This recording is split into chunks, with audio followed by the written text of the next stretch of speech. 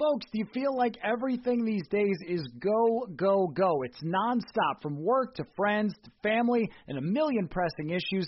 Sometimes you just need to take a play off and hit the reset button. That's when you reach for a Coors Light. It's made to chill. Hey, it's that time of year in Minnesota again to get out on the lake, go to the cabin, sit back, watch some baseball. Coors Light is the perfect refreshment to chill during these summer months. There's only one beer out there that's made to chill. The mountains on the bottles and cans turn blue when your beer is cold, and that way you know it's time to chill. Hit that reset button with some mountain cold refreshment. Coors Light is cold lagered, cold filtered, and cold packaged. It's literally made to chill. It's crisp and refreshing as the Colorado Rockies. Coors Light is the one you should choose when you need to unwind, when you want to hit the reset button. Reach for the beer that is made to chill. Get Coors Light in the new look delivered straight to your door with Drizzly or Instacart. Coors Brewing Company, Golden, Colorado, and as always, celebrate.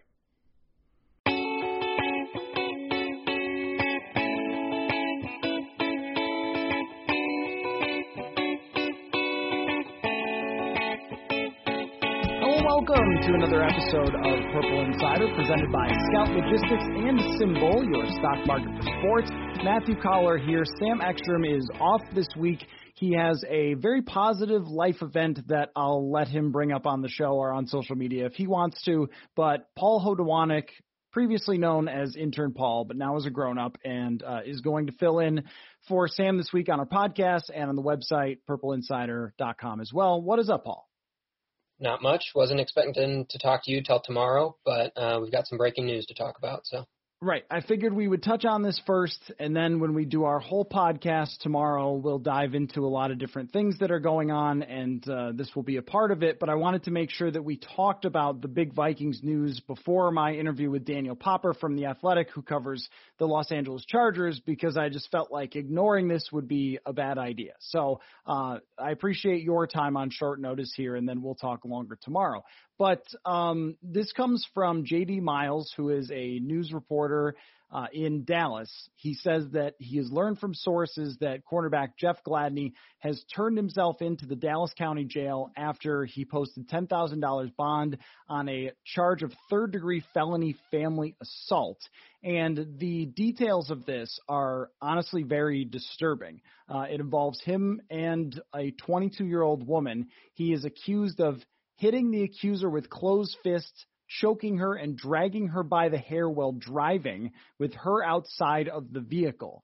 And I guess my reaction to this, Paul, is A, that the accusations here against Jeff Gladney are horrifying, and B, that I think that we're not going to see Jeff Gladney on the field for a while. I don't want to jump the gun here. I don't want to get into, the details of accusations and whether this could be true or that could be true, because we're only seeing just this report about Jeff Gladney. And to be honest, when you see something this terrible, you hope that there is some way that it is not true.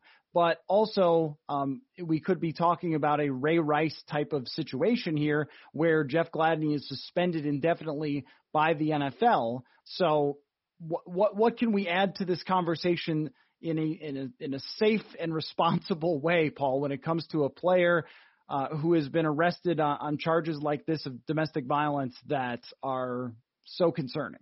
Yeah, I mean, it's horrible. It's hard to talk about the football aspects of it, what it means for the Vikings, what it means for the offseason, any of that. That's very ancillary to what's happening right now. I think the tweets that I think probably most Vikings fans have seen at this point said he's facing up to or between 2 and 10 years in prison. So this isn't, this isn't just like a fine or a simple something simple. This is very, very serious, and the accusations, like you said, are horrible. And he, in my eyes, he shouldn't, if they're true, he shouldn't be playing football again. As we've seen from many instances, it's hard to know right now.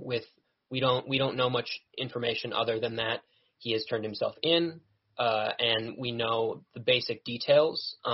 But to speculate further than that would seem a little bit reckless at this point. Yeah, that's right. And that's why I didn't want to try to go too far into depths that were over our head with this situation to start the show, and why I just wanted to connect with you quickly on it before we got into my interview talking about the 17th game that will happen. It just seemed inappropriate to jump right into that without mentioning that this is going on. Some of the tweets that I got right away were, okay, now they're going to draft another cornerback yet. And I think we've got to see how this plays out over the next couple of weeks before we can have an understanding of that. Yeah, it puts the league in a precarious position in how they address these things. And we've obviously seen them recently take a renewed focus in social justice for things that are happening. So it would feel tone deaf to maybe shift away from that for another topic that is very prominent in society today, for them to shift into one and go away from the other. So yeah.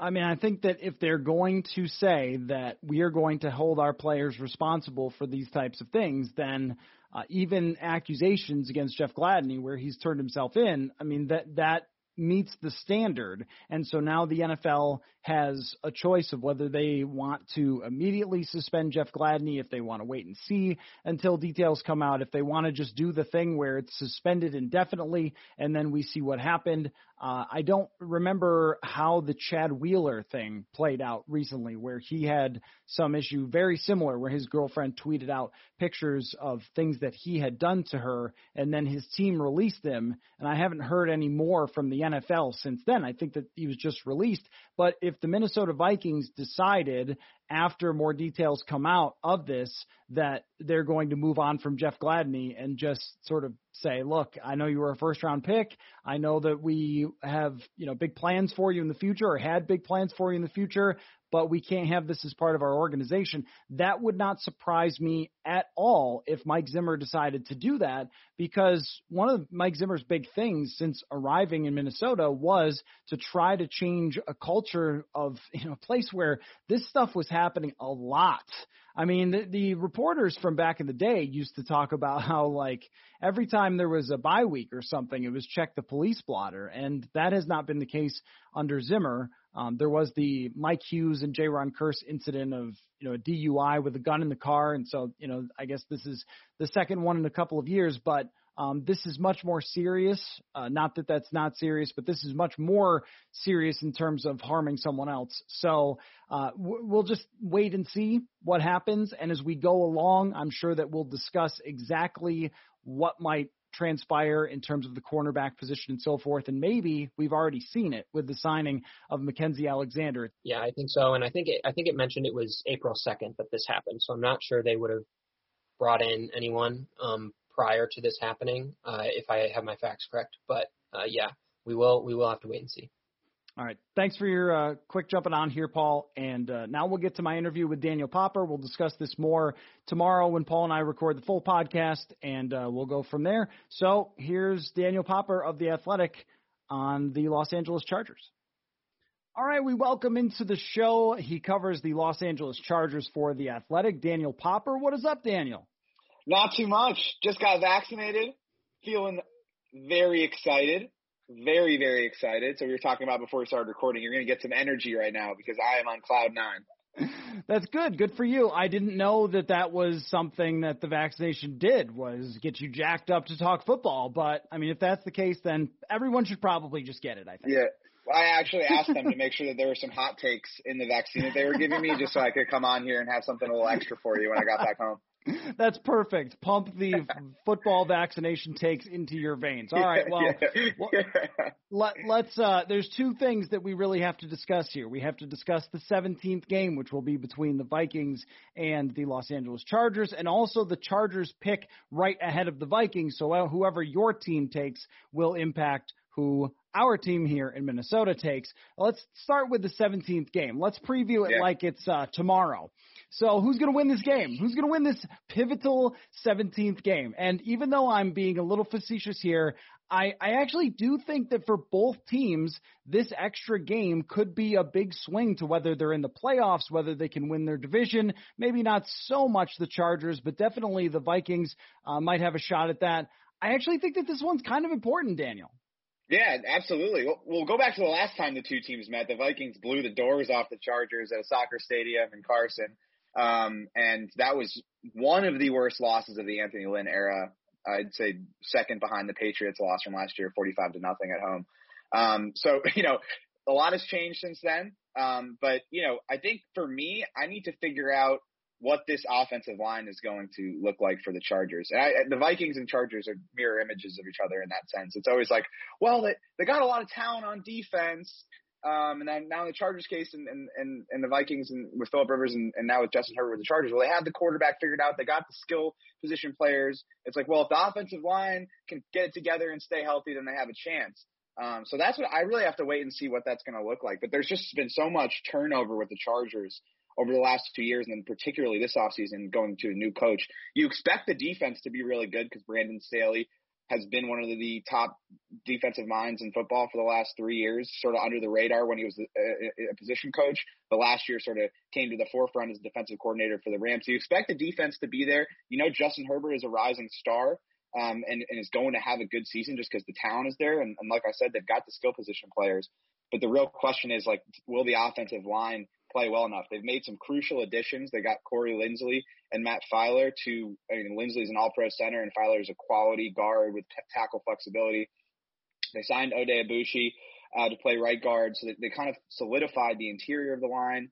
The tackles are still a question mark because Brian Bulaga has been injured and the question is, can they rely on him? And they don't really have a starting left tackle. So it's hard for me to say who would win today just because I need to see what the offensive line is going to look like. But it should be a great game, and it'll be at SoFi Stadium versus the last time the two of them played. It was, like I said, at the soccer stadium in Carson.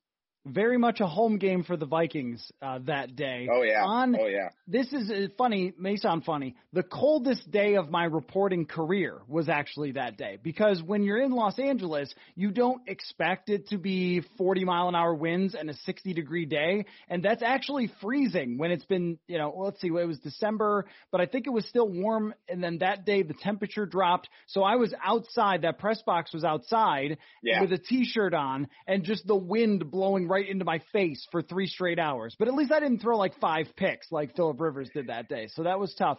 But I think when you're talking about the mirror images where your team went a different direction is in actually signing offensive linemen. The Vikings brought back Dakota Dozier, who was PFF's dead last guard last year, and then got Mason Cole, who ranked 31st out of 35 centers. And so I think that what the Chargers did was actually what everyone wanted the Vikings to do. So what is the answer, do you think, for the final position there for left tackle? I mean, is it a deadlock that they are going to be taking a left tackle at 13?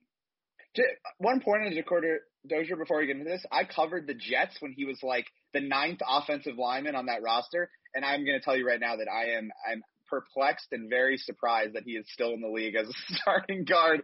But in terms of left tackle for the Chargers, right now on the roster they have Trey Pipkins, who was a developmental pick in 2019. They took him out of Division II Sioux Falls. Excellent athlete, excellent size, but the technique and fundamentals in terms of his hand placement and his sets just hasn't been there through his first 2 seasons, despite some significant development. When you're coming out of DT, you need to see very rapid and sufficient development to turn into an NFL caliber tackle. And he's just not there yet. I think that he can develop into a nice swing tackle piece this season, a guy that can come in with some experience. That's sort of where you want him at this stage of his career. They need somebody more talented. They need a legitimate starting left tackle on their roster. And so in my opinion, the way they need to address that is in the first round of the draft. They have the 13th pick. In a perfect world, the first round shakes out. So you get, either Sewell or Slater falling to the Chargers at 13. That seems unlikely based on especially the trade that happened today with the Panthers. They were probably going to take a quarterback, but now that they've traded for Sam Darnold, it seems like they could be in the market for a left tackle. So that seems unlikely. So what do you have at 13 then? You got Christian Darrisaw out of Virginia Tech. You got Tevin Jenkins out of Oklahoma State. Those are the 2 guys that you could look at 13 realistically. But is that enough value there? Some people are higher on Jenkins, some people are higher on Darrisaw, but there really isn't a consensus number 3 tackle after those first 2 guys. So what do you do? If tackle is absolutely the priority, I think it is. I don't necessarily think the Chargers believe that. Do you trade back from 13 and try and get one of those second tier tackles, say in the early 20s, mid 20s, depending on who you can trade with? I think that's an option. Pick up an additional second, pick up an additional third, perhaps, get some more draft capital. I think that's a possibility. But the scenario I keep coming back to, and I wrote about this today, is they need a corner too. They cut Casey Hayward this offseason. They were able to re-sign Michael Davis, but they have Chris Harris, who's going to be 32 in June and is more of a slot guy, and they have Michael Davis. And behind those two guys, they don't really have a legitimate boundary corner, starting caliber boundary corner. And there are going to be some guys at 13, realistically, that are there, right? I mean, Surtain's probably going to be gone, but J.C. Horn's sitting there at 13, the press man corner out of South Carolina, who's a ridiculous athlete, like that's going to be really enticing. So if they go corner at that spot, then you say, okay, what's going on in the second round? What can they get at 47, right? And so maybe it's Sam Cosmi out of Texas. Maybe it's Walker Little out of Stanford. James Hudson was in that conversation out of Cincinnati. He didn't have a great pro day. And then guys like Liam Eichenberg out of Notre Dame, sturdy, dependable type player. Some people think he's more of a right tackle than a left tackle because he doesn't have that sort of elite athleticism. But would he be there at 47? Would they trade back into the first round? So that's the calculus going on with the Chargers right now. But they haven't taken an offensive lineman in the first round since 2013. And it's just not something that Tom Telesco has done in his tenure, investing premium picks in offensive linemen. He just doesn't do it very regularly. And he's taken this other avenue, which is to try and plug the holes with free agents. And he's done it successfully at times. He signed Mike Pouncey and Russell Okung in 2017 and Pouncey out of the 2018 season. And that was like a decent offensive line in 18 when they made a run in the postseason. They beat the Ravens. And if they didn't have a ton of injuries at linebacker, maybe they give the Patriots a better game in that divisional round. But they're doing it again this year, right? You got Lindsley is pushing 30. Same with Filer. And Abushi's already over 30. So you're kind of going the over 30 route to try and plug holes. I really think it would make a lot of sense for them to get a cornerstone left tackle, young, on a rookie deal that can develop into a legitimate player at that spot. But I think that they are looking at their options, and corner is also a big need, and that's a factor in the conversation. You mentioned the trade down option, and this is something that we talk about all the time at 14. Now, after the trade that you referenced for Sam Darnold going to the Carolina Panthers, which, I think that the Panthers, I don't know. I'm not certain that they know what they're doing. So going from a quarterback who's kind of in the middle of the league to a quarterback who has been really bad, who maybe at his best can be middle of the league, I don't know if that's a really smart way to trade, but as opposed to drafting someone who is a high-end prospect this year that you don't have a sample size on, and then exercising the fifth-year option, so now he's going to be an expensive quarterback that you're not sure is good. Okay. Bold strategy. We'll see how it plays out. But when it comes to that trade, though, if that takes them off the board for a quarterback, which I believe it does, and I think you believe it does, now all of a sudden our two squads, 13, 14, are positions where Mac Jones or Trey Lance look like they could be there. Now, obviously, Los Angeles does not need a quarterback. The Vikings, I don't think they need a quarterback, even though there's a good case for it. But I think if you're the Vikings, you're hoping that the Chargers just take their draft pick there, and you're the team that can trade back if someone desperately wants Mac Jones or Trey Lance or whoever falls. But I think the Chargers do that before them, or somebody else ahead of them does it before them. Yeah, absolutely. I think that has to be on the table, just because of what happened with the Panthers trade and exactly what you were alluding to. Like, before that trade, it was hard to imagine one of those four guys, being there outside of the top 10 and at 13. Mac Jones might have been there, but now it's even more likely when you have one less quarterback needy team in that top 10. All of a sudden, it's becoming a legitimate possibility, and it's something they should look into. It's going to come down to sort of what I was talking about before. Do they really want to spend that pick on a corner? And if they do, then you sit there and see how the first round shakes out. And if J.C. Horn is there at 13, or if they feel like they want to take a risk on Caleb Farley, the Virginia Tech corner who had the back surgery, then you stay there and you make that pick. But if you can get additional draft capital from a quarterback needy team, someone that really wants to trade up, maybe get something above value, above what the draft chart, the value chart tells you should get, and move back and still get a good left tackle prospect and add an additional pick in the top 100. The Chargers already have 4 picks in the top 100. You add a fifth in there, and all of a sudden you can address different needs. They need some defensive line depth. They need a third safety. They need an edge rusher, right? All of a sudden you can start addressing more needs with starting caliber players. And that has to be a real consideration. So if you're a Vikings fan, you're looking at it, okay, what, is it possible that we could be the team that a quarterback needy team trades up, to get in there in the mix and get Mac Jones or whomever it is? You have to look at the Chargers first and foremost, the team that's really going to be considering moving back, especially if, like I was alluding to before, if Slater and Sewell are off the board and the Chargers are like, we really want to get a left tackle in the first round, we'll look for corner later on because we think we got some prospects that we can get after in the second, third round, for example, then it's like, okay, moving back in the first round, trading that pick to a quarterback needy team and going after Darrisaw or Jenkins, one of those two guys, makes a lot of sense. Hey everyone, we have a new special offer to tell you about with our friends at SimBull. If you go to simbull.app, that's SIMBULL.app, and sign up as a first-time user with a $20 deposit into SimBull using the promo code PURPLE, you will receive 6 months free of premium Purple Insider written content at purpleinsider.substack.com. So go to simbull.app, deposit $20 if you're a first-time user, 6 months free of our premium written content at Purple Insider. If you are not familiar yet with SimBull, it is a new sports marketplace where you can trade shares of professional teams like stocks. So as we are fully into draft season, you're going to want to get in now with your team before their stock rises. Here's how it works. You buy stock of teams, and when your teams win, you earn cash payouts that are instantly deposited. So check it out, simbull.app. Follow them on Twitter at SimBull Exchange, and check out the marketplace for sports.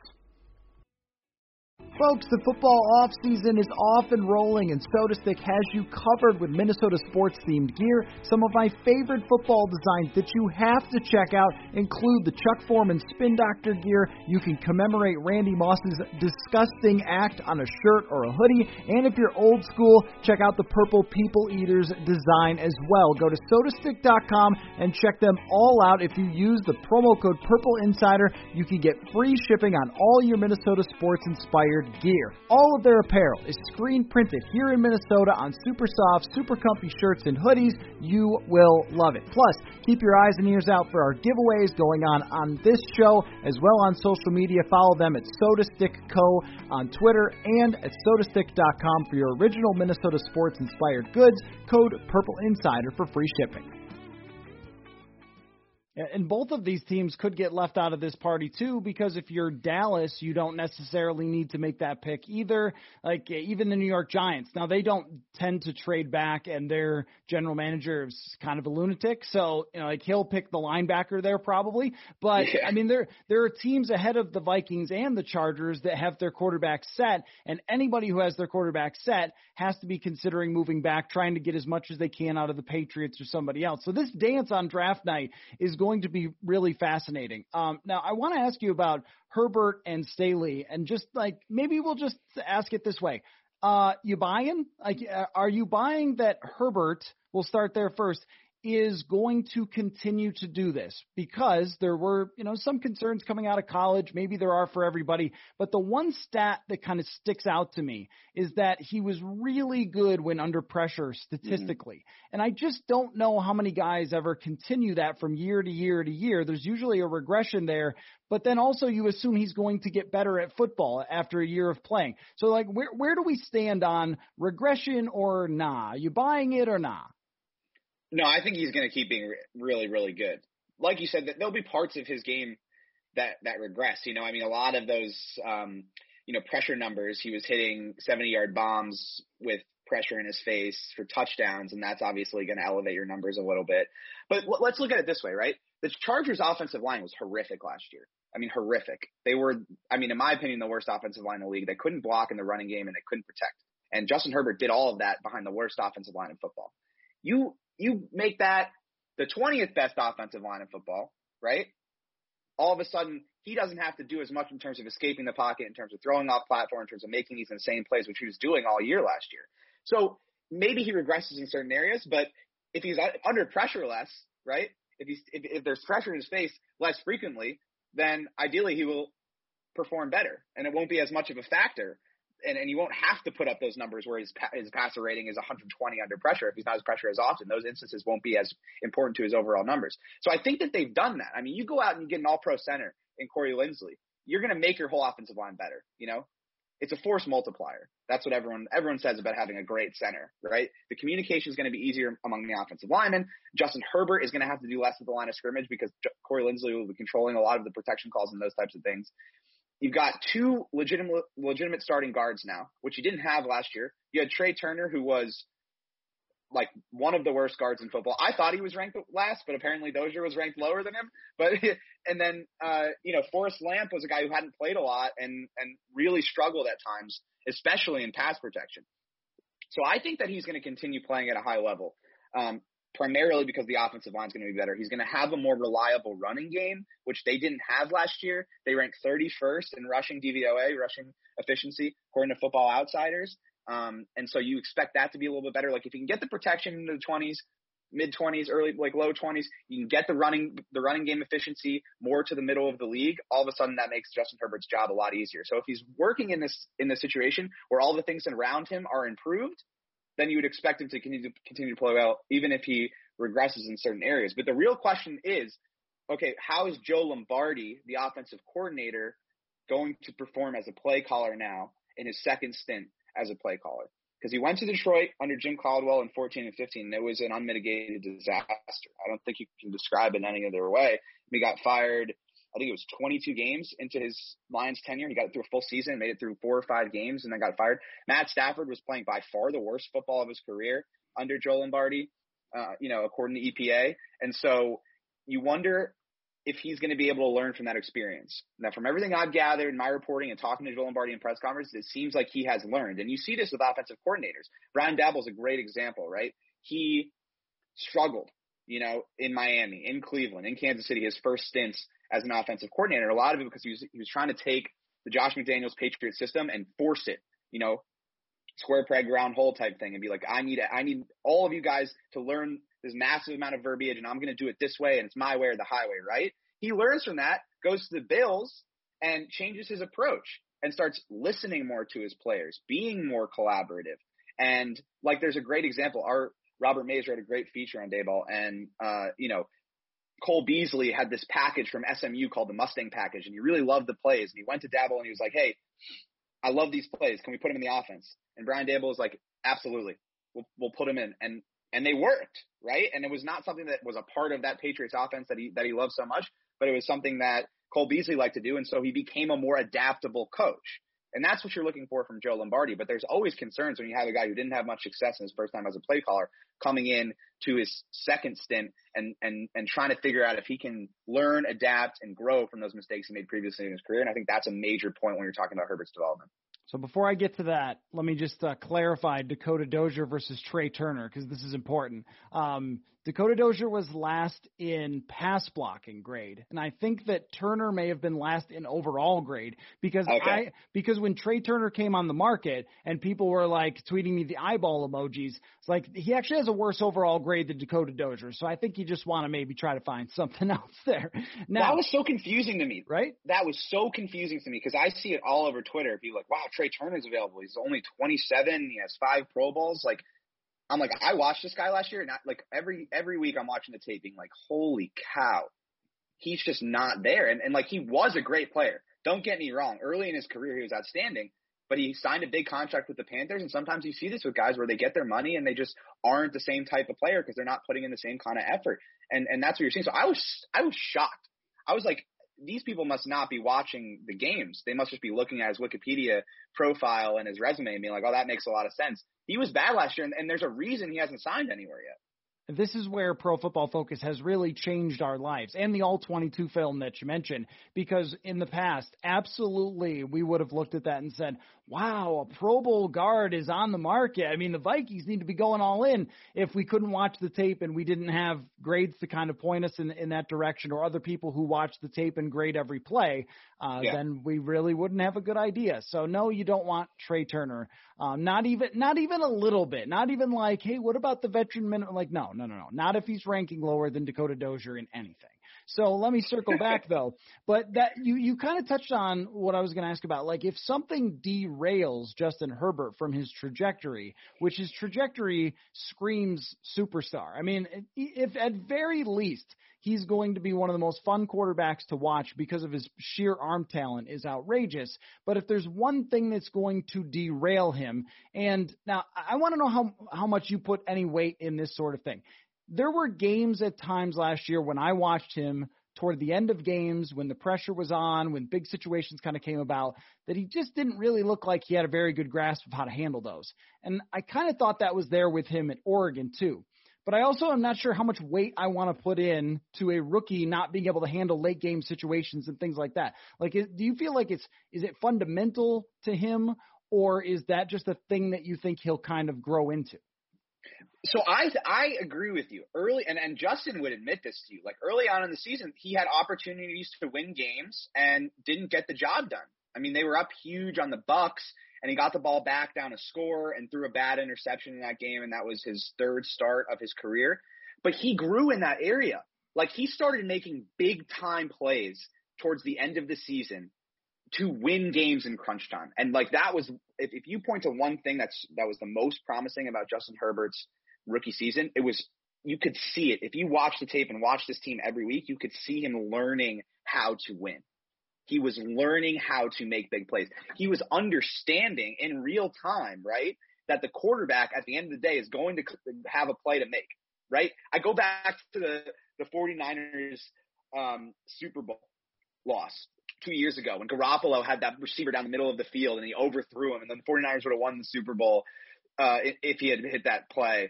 And I think about that a lot because I'm like, that's why you need a great quarterback. That's why you need a guy who understands that you have to make big plays in big moments, because that's the guy that's going to make the play that's going to win the game. And you saw Justin starting to do that later in the year. I mean, in the Raiders game, he threw off his back foot and hit a 50-yard bomb to Jalen Guyton. They ended up winning that game in overtime on that series, on that drive, on the QB sneak. And that's what was the famous, it's like the meme of him being like, I was in. That was that game.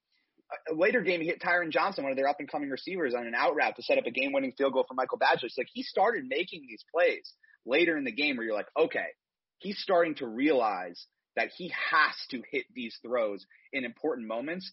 And more importantly, you're seeing the mindset, but more importantly, you're seeing him execute that. So I actually would say that you saw growth in that area, and that heading into year two is something that he has to continue. But the fact that it started in one place and ended up in a much better place later in the season, I think is reason for promise.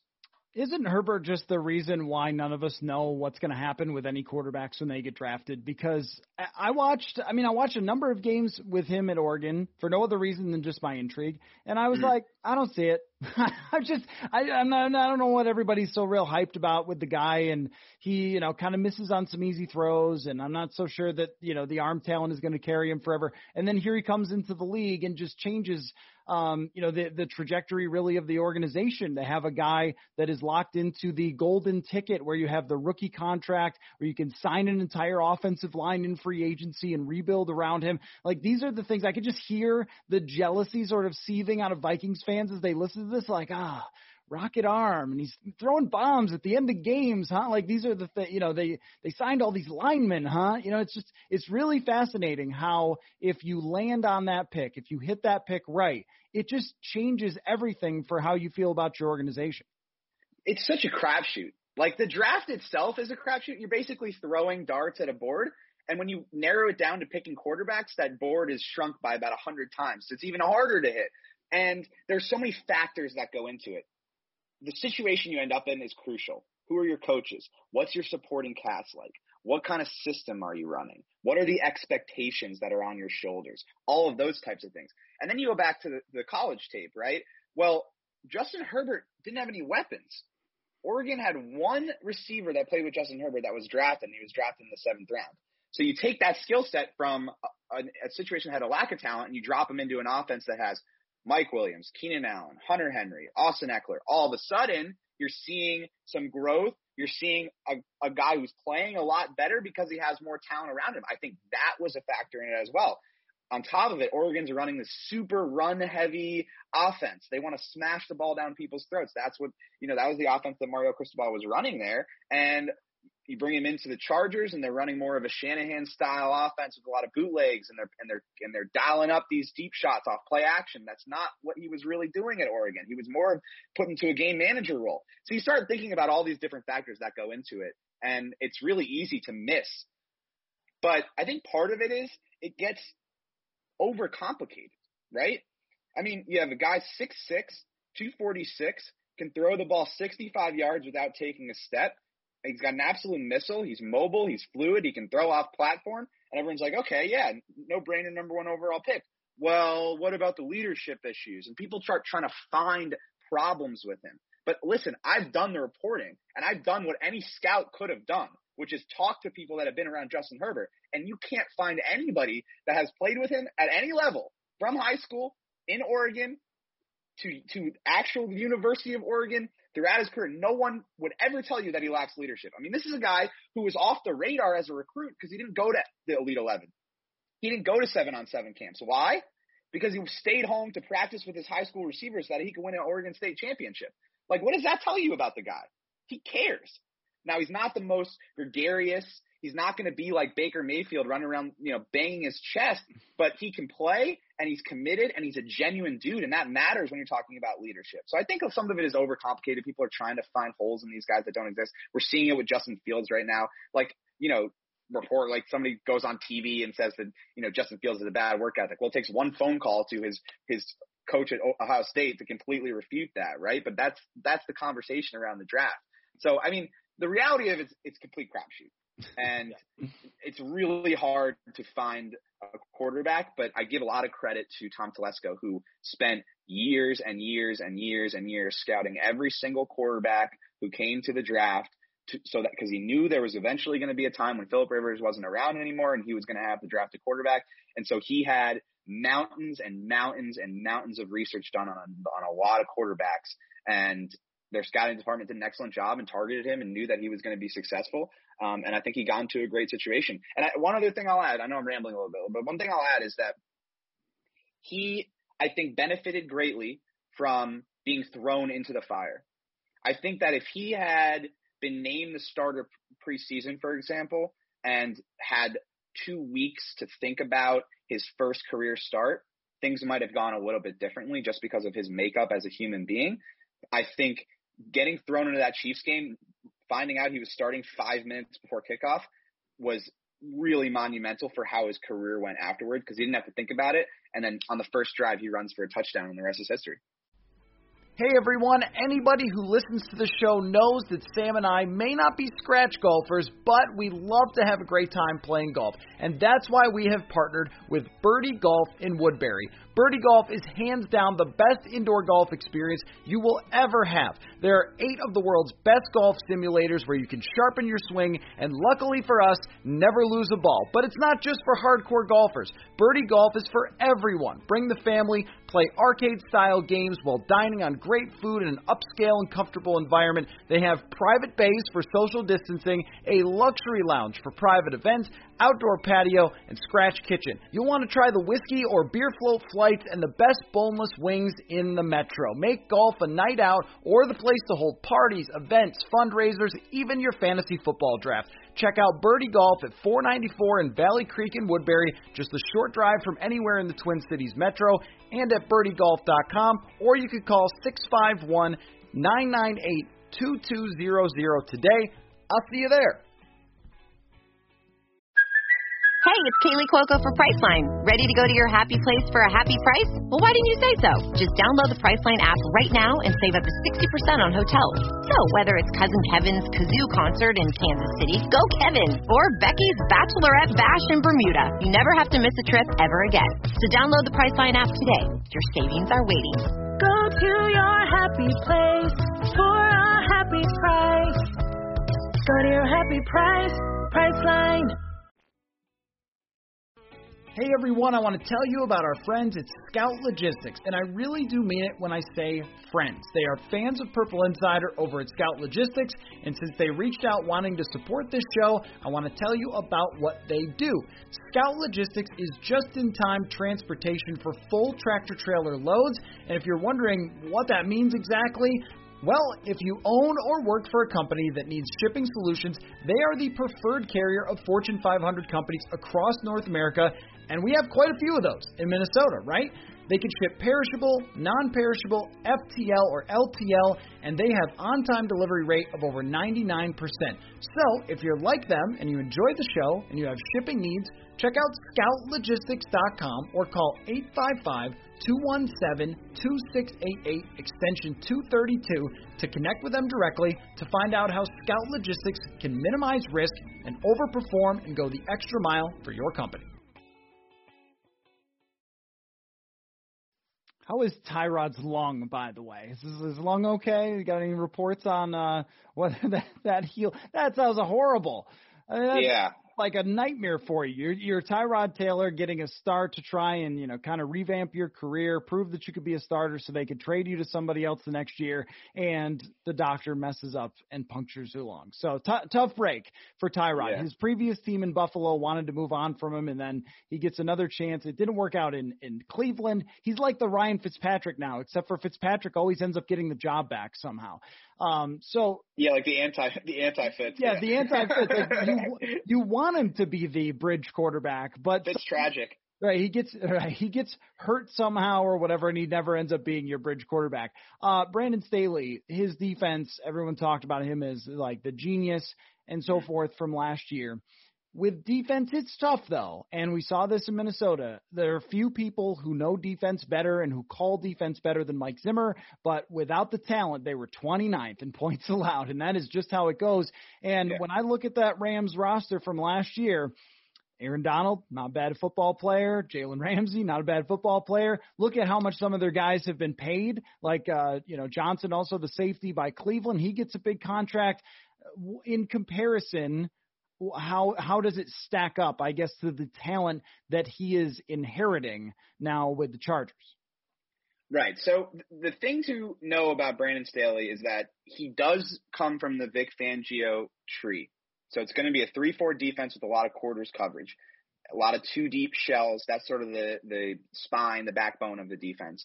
But he is very malleable in terms of how he uses players, and he will put his best players in a position to succeed, and he will go against, say, the tenets of his defense if that player does a certain thing well, it doesn't exactly fit in with what he does. To me, that's a sign of great coaching, is being willing to adapt your schemes and your philosophies to fit to the players that you have. The Chargers have two dominant players. Now, I'm not saying that they're on the level of Jalen Ramsey and Aaron Donald, but they're in that conversation, right? Joey Bosa as an edge rusher, defensive end, defensive lineman, he is in that echelon of player. And then you have Derwin James, who, when he's on the field, is a defensive player of the year candidate and will be if he plays more than 12 games in a season. Like, he's just going to be in that conversation. Now, with Jalen Ramsey, they did a lot of interesting stuff, right? They let him be Jalen, and they let him press man the best receiver and take care of his half of the field. And I think that from an X's and O's standpoint, it makes sense because he's such a good football player. But having covered Jalen Ramsey in Jacksonville, it's also part of his psyche. Like, you need that guy to be on the same page with you, and you just have to gas him up. Be like, all right, we're going to give you the half of the field because we believe in you. We believe you're the best cornerback who's ever played the game. And I think that will get the most out of Jalen Ramsey, and Brandon Staley knew that. And that's partly why he designed the defense. We got to be able to go out and execute, and that's part of it. So they're going to be able to do a lot of things with Derwin James. In terms of with Jalen Ramsey, they did the half the field stuff, but they also moved him in the slot and played him like a star position and let him defend the nickel and kind of moved him all over to get the most out of him. Derwin James can play every position on a football field besides like nose tackle. Like, he's that talented. Like, there are in one-on-ones in training camp, like, he locks down Keenan Allen one-on-one. There's nobody in the league that can do that. The only guy that's done that consistently was Chris Harris when they went up against each other, Broncos and Chargers. But so you can play Derwin at corner, you can play him at free safety, you can play him at strong safety, you can play him at any of the linebacker positions, you could play him at edge rusher. Like, he's that talented in terms of what he can do on a football field. So that's the most interesting thing to me, is like, he's gonna be able to take Derwin and move him all over. Now with Joey Bosa, you don't have like a Swiss Army knife in Joey Bosa. Like, but what he does well, he does extremely well. And what I'm curious to see is sort of how Brandon Staley arranges this defense to get the most out of Joey Bosa, because he's a guy who's great with his hands, like excellent hand use, and that's how he gets to the quarterback. He's a technician at the end of the day. Obviously, like, the athleticism is there, the size, the strength, all that kind of stuff. but his technique in terms of his pass rushing moves and how polished they are, that's what makes him great. And he has not rushed from a standing position that often in his career.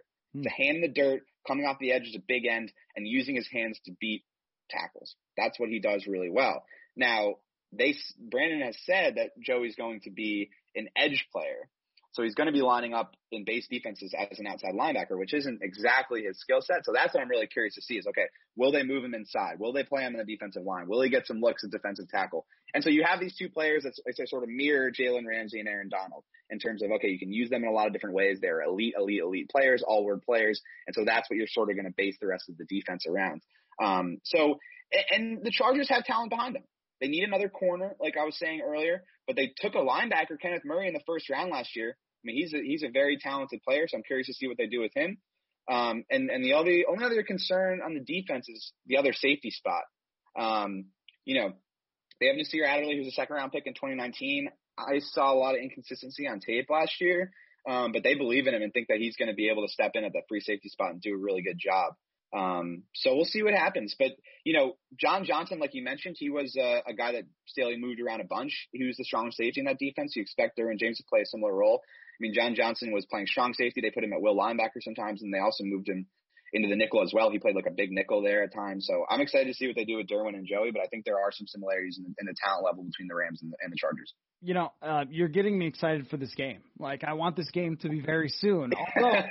Although, of course, being in Minnesota, I want it to be in December or early January. We don't know when that's going to be until they release the schedule in May, but I don't want to be coming out to Los Angeles in September. I can get hot weather in September here, but something really stands out to me just in talking to you about this team is Vikings fans are in a place where they've seen the same coach and the same general manager and the same quarterback now for several years, and it sort of feels like a lot of the same results. That whole thing that gets used all the time, like do the same, the definition of insanity deal. Yeah. I actually found out that's an Albert Einstein quote. I didn't realize that. It is. But yeah. I generally want to push against things like that and be like, what does that mean anyway? Definition of insanity. But I guess we've got to roll with it if it was Albert Einstein. But that is the Vikings though. At this moment, they've run their offseason just how you expected it. They got defensive players. They're sort of neglecting the offensive line. They haven't gotten more weapons yet, and we'll see how that goes in the draft. But I just think it's interesting that these two teams do have a lot in common, including a lot of tragedy in their past, with missed field goals in the playoffs and disappointments and things like that when it was supposed to be their year. But, it's just fascinating to me that, I think that there's probably some jealousy here with Vikings fans listening to you talk about all these things that are different. And I know I am from a reporter perspective, all the intrigue that goes into this team. I think if we were ranking the all intriguing group from the NFL, where we just don't know how it's going to play out and it has a lot of interesting storylines, I think Los Angeles is probably in the top 5 of that list.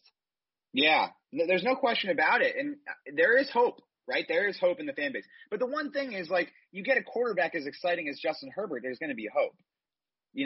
I think towards the tail end of the Rivers era, it got a little stale. The fan base loves Phillip Rivers, but it got to the point where, he throws the ball to the other team a lot in key situations, especially in that 2019 season. And I think fans were ready for a new era. And so they got Justin Herbert and labeled it a new era, but they still had Anthony Lynn, he's an old school coach. I mean, I still think he's a fantastic leader and motivator. He's an excellent developer of running back talent, but he's just not forward thinking as a coach. And so this is really the new era. So now you have a new head coach who's 38 and is on the forefront and cutting edge of defensive football. That's exciting. You've got Justin Herbert, who's one of the most exciting players in football at quarterback. You put those two things together, you're going to have hope. But there's something to be said about continuity.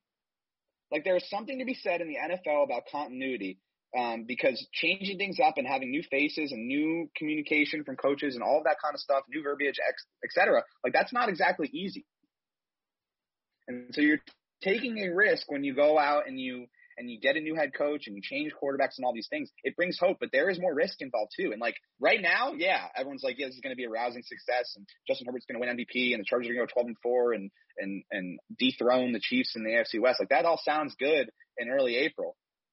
But let me tell you, like, that doesn't necessarily mean it's going to happen in December. And it's been quite a bit since the Chargers have been playing meaningful December football. I think all Chargers fans are hopeful that happens, but there's a lot that needs to get done before then, before anyone can say that it's a sure thing. And it starts with this offensive line. Like, I need to see an offensive line block for the quarterback. And then I can tell you, okay, yeah, they got a shot. But until that happens, like, they have some serious concerns, despite the hope that is permeating around the fan base right now. Boy, I felt that last statement. I moved here to cover the Minnesota Vikings in 2016. I have yet to see an offensive line that PFF ranked above 23rd. Every year. Like, what does it look like if you're covering the NFL? I don't know. You're asking the wrong person. We have no idea. So you let me know if you get that opportunity and they're a good offensive line. All right, before I let you go, Daniel, and you have certainly lived up to your jazzed up vaccinated self, and I greatly appreciate the energy. It's awesome. What's the worst one? What is the worst travesty that the Chargers have ever faced? That every Chargers fan talks about, because here it's clearly like 12 men in the huddle, Brett Favre interception, Gary Anderson wide left, like those things are just, drilled into every Minnesota Vikings fan. My friend just had a kid, and like I'm sure by day 3, the child will know all about these things just being in Minnesota. So what is that for the Chargers? Is it the fumble against the Patriots when it was kind of like their year and they get the interception and they fumble? I forget exactly what year that was, but what is it for the Chargers? I feel like it's the kicking problems. Like, they have not had a reliable kicker in like decades. And then it's in the most Chargers fashion possible. They feel like they find this diamond in the rough in Michael Badgley. And then lo and behold, everyone finds out that he can't kick field goals over 45 yards. They had the Saints. They should have beat the Saints. He had like a 45-yarder to win that game on Monday Night Football and missed it. And he's now 3 of 12 on field goals outside 45 yards over the last 2 years. Like, he can't make them. And so it's just – and then, I mean, Younghoe Koo, I think that's how you pronounce it. I always botch his name, but the Falcons kicker, he was with the Chargers.